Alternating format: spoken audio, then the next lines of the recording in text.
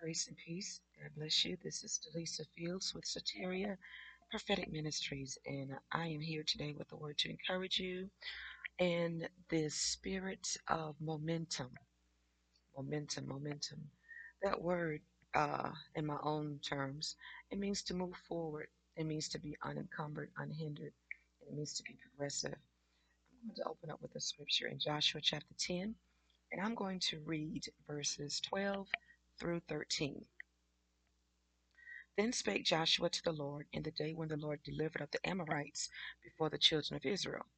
And he said in the sight of Israel, Sun, stand thou still upon Gibeon, and thou moon in the valley of Ajalon. And the sun stood still, and the moon stayed, until the people had avenged themselves upon their enemies. I'm just going to reread that little segment there until the people had avenged themselves upon their enemies. Is not this written in the book of Jasher? So the sun stood still in the midst of heaven and hasted not to go down about a whole day. Now, no doubt you all may have heard a message or a sermon preached around Joshua and the battle um, against, I believe this was the Amorite kings during his time. And I believe there were five kings, if I'm not mistaken. So this was an incredible battle. This was not your ordinary thing. This was an incredible battle. And an incredible battle is going to take an incredible strategy to overcome, to overwhelm, and to defeat your enemies. And so this brings me to my thought for today that there are incredible battles that you and I um, have to face, have faced, will face. I mean, it's the circle of life, right? And there is a tendency within those battles to become battle weary or battle fatigue. And, that will drive you to the point of exhaustion. It can drive you to the point of being complacent. It can drive you to being, to just checking out and forfeiting your win. But I'm here to encourage you today to stay in the race, stay in the fight, uh, keep that momentum. That's my topic for you. Is God wants you to keep the momentum. I want to share something with you. A couple of days ago, well, about a month ago. Let's back and go further. I had some computer issues, and so I reached out just in sharing. Wasn't really expecting anything of it. And one of my spiritual daughters sowed a significant seed in my life and in the work that God had called me to do. And I was able to purchase a new laptop. So everything went well. Purchased the laptop. It's efficient. It's everything that I needed. And then I had in the middle of the night, which is sometimes when I, commit to work. Because the house is quiet, the phone's not ringing, and I can focus and concentrate. Well, it was in the middle of the night when, for the lack of to make a long story short, I my system failed, my laptop system failed, and I went into panic mode. Now this happened right during the time that I was making great progress in a project that I was working on. Tremendous progress. I had my momentum. I had my stride. I mean, I was getting it done right, and then that happened. When I tell you that a spirit of frustration came over me, I felt frustrated. I felt defeated. I just felt a number of negative emotions at one time. And my husband looked over at me and he was like, "Babe, what's wrong?" And I said, "My system is down. I can't get it to power on, and I've got work to do." And just kind of went on along those lines, and he laid hands and he prayed, and and I prayed too, but I just felt such a sense of um I felt that my progress had been hindered, and I knew it was the work of the enemy. I mean, I didn't have to wonder.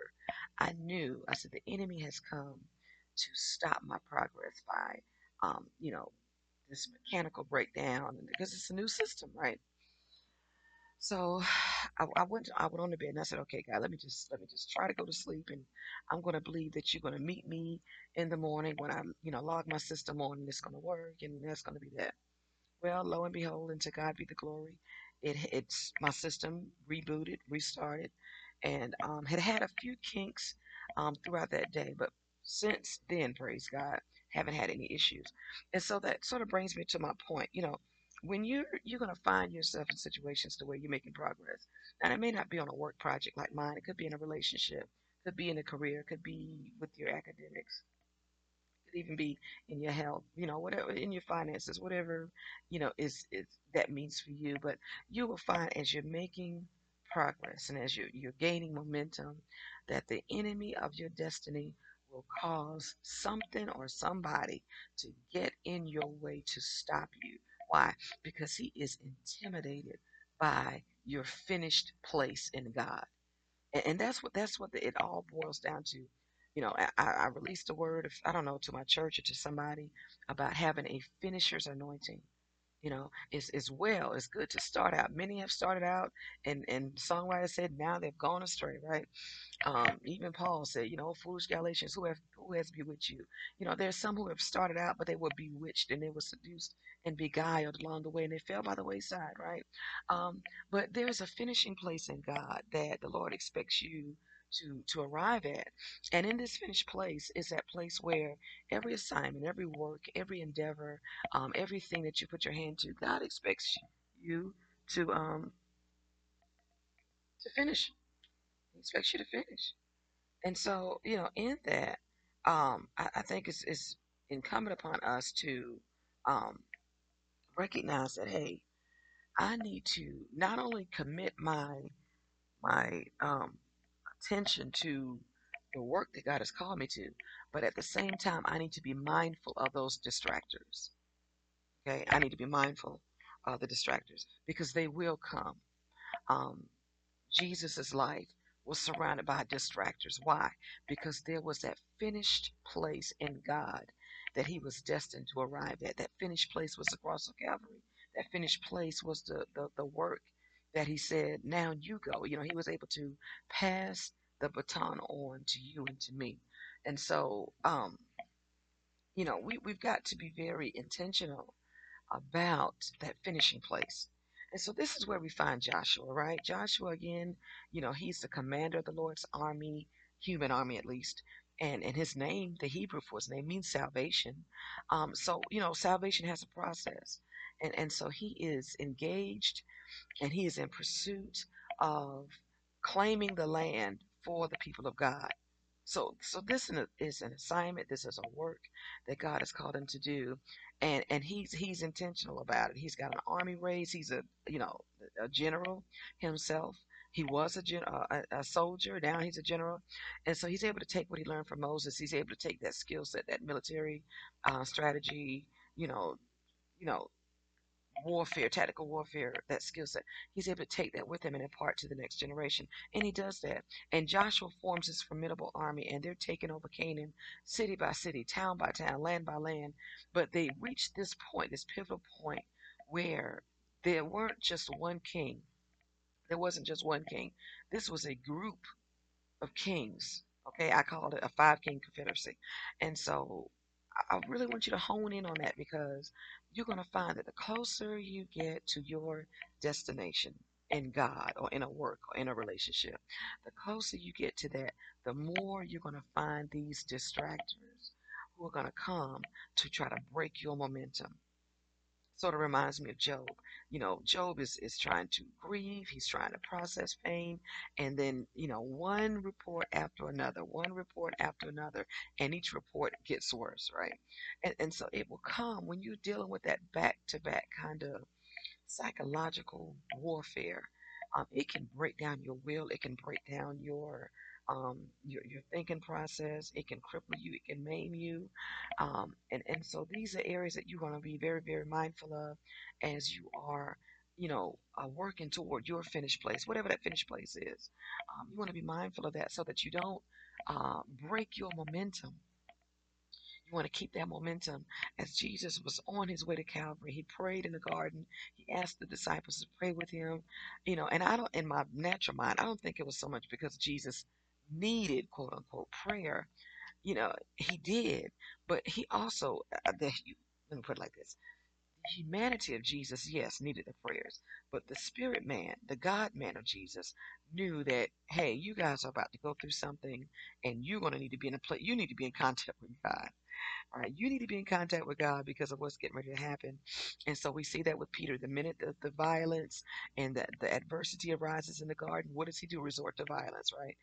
Because that was his nature. And so that's a whole other topic. But at any rate, Jesus is saying, hey, watch with me, pray with me, right? And then after a while, he says, you know what, go ahead and take your rest. Because he became determined within himself that I've got to finish this, even if I have to finish it by myself.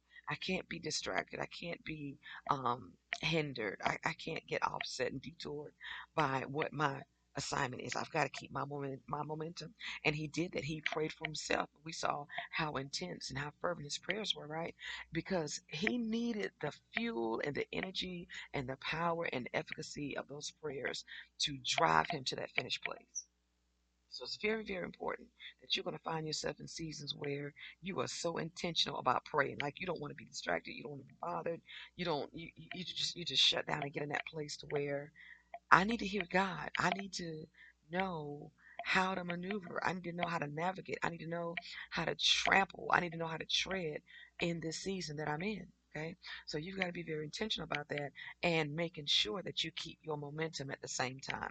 So Jesus is on his way through Jerusalem. He's on his way to Calvary, which is the culmination of his human assignment, right? To get to that place where he's lifted up, where all men are drawn to him, the place where he's offered as a perfect sacrifice unto the Lord, holy and acceptable, which was his reasonable service and is now ours. And he presented himself. He gave up the ghost. He wasn't taken. He went willingly, right? So, a lot of that plays into him being focused and staying true to your call. Joshua stayed true to his call. Joshua stayed so true to his call that Joshua began to operate in a super um, I'm just gonna say it, a supersized anointing, right? Supersized revelation. In other words, when you're that focused and you're that close to your momentum, God will partner with you and release to you powers, mights, revelations, insights, and anointings to get the job done. Jesus went through, his beard was ripped from his face, tremendous physical body pain he inflicted, but the grace of God, that supersized anointing from God, enabled him to withstand it all, the pressure, the disappointment, the pain, the betrayal, all of that, all wrapped up in one. He was able to reach his finished place. And so, as I'm coming here to Joshua, certainly want to convey to you the importance of, you know, partnering with God so that you can keep your momentum. There are going to be things that's going to stand in your way, that's going to try to block you, that's going to try to detour you, that's going to try to frustrate you, discourage you, disappoint you, to where you're taking your focus off of that thing and you're focusing more so on the issue. Um, but that's not what Joshua did. The Bible said, then Joshua spoke to the Lord, right? And I think it's very important that we kind of pay attention to that because many people say, well, Joshua commanded the son, Joshua commanded. Joshua did that, yeah, but through the filter of his prayer. He did that through the funnel, through the agency, and through the avenue of his prayer. The Bible says Joshua spoke to the Lord in the day when the Lord delivered up the Amorites. And he said in the sight of Israel. So before Joshua spoke to the elements, before Joshua spoke to the sun or to the moon, because we've got to be careful. We'll get super excited and run right past the whole counsel of scripture. And the moon, I command you, and sun, I command you. But we want to make sure that we stay within the confines of the word of God. That's where our safety is. That's where our protection is. That's where um our jurisdiction is. Our parameters are within the framework of the word of God. And so the Bible says Joshua spoke to the Lord. So it was after prayer that God unlocked a revelation. And people of God, I want to bless you with this today. Okay?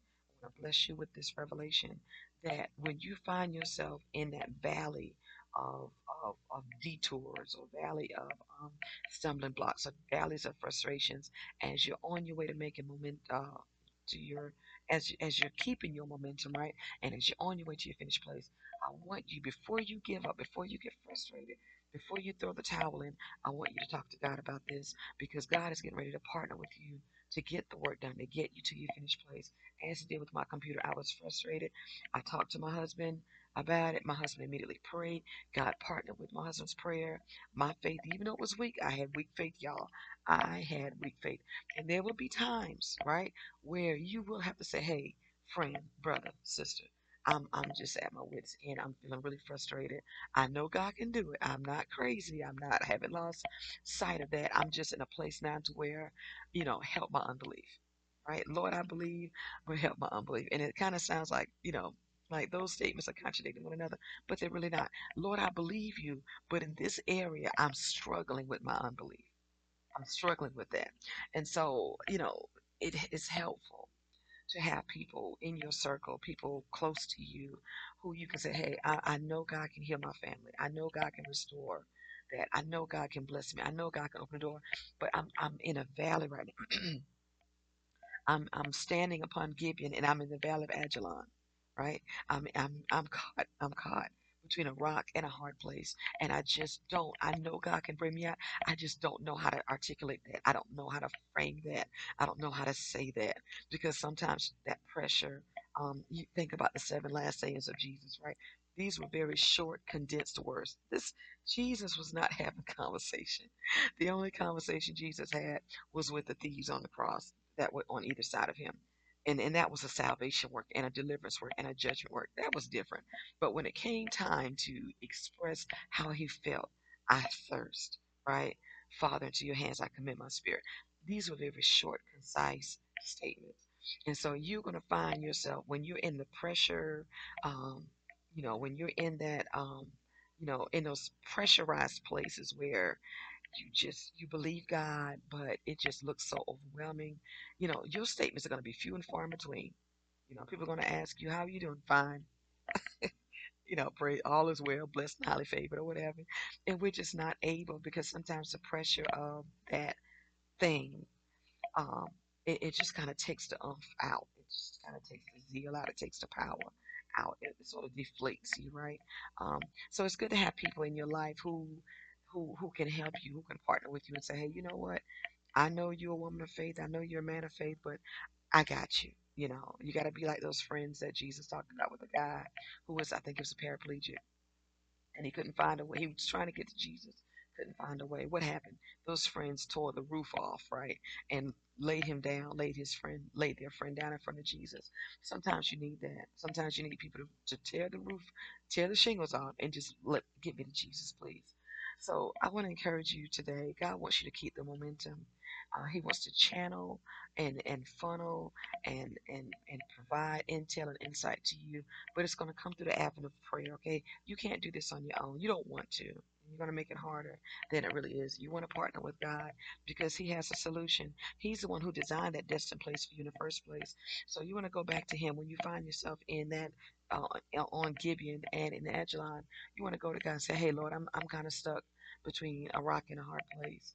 I don't know really what to do. I need some solution. I need some insight. I need guidance in terms of what how to move forward." And God will do that.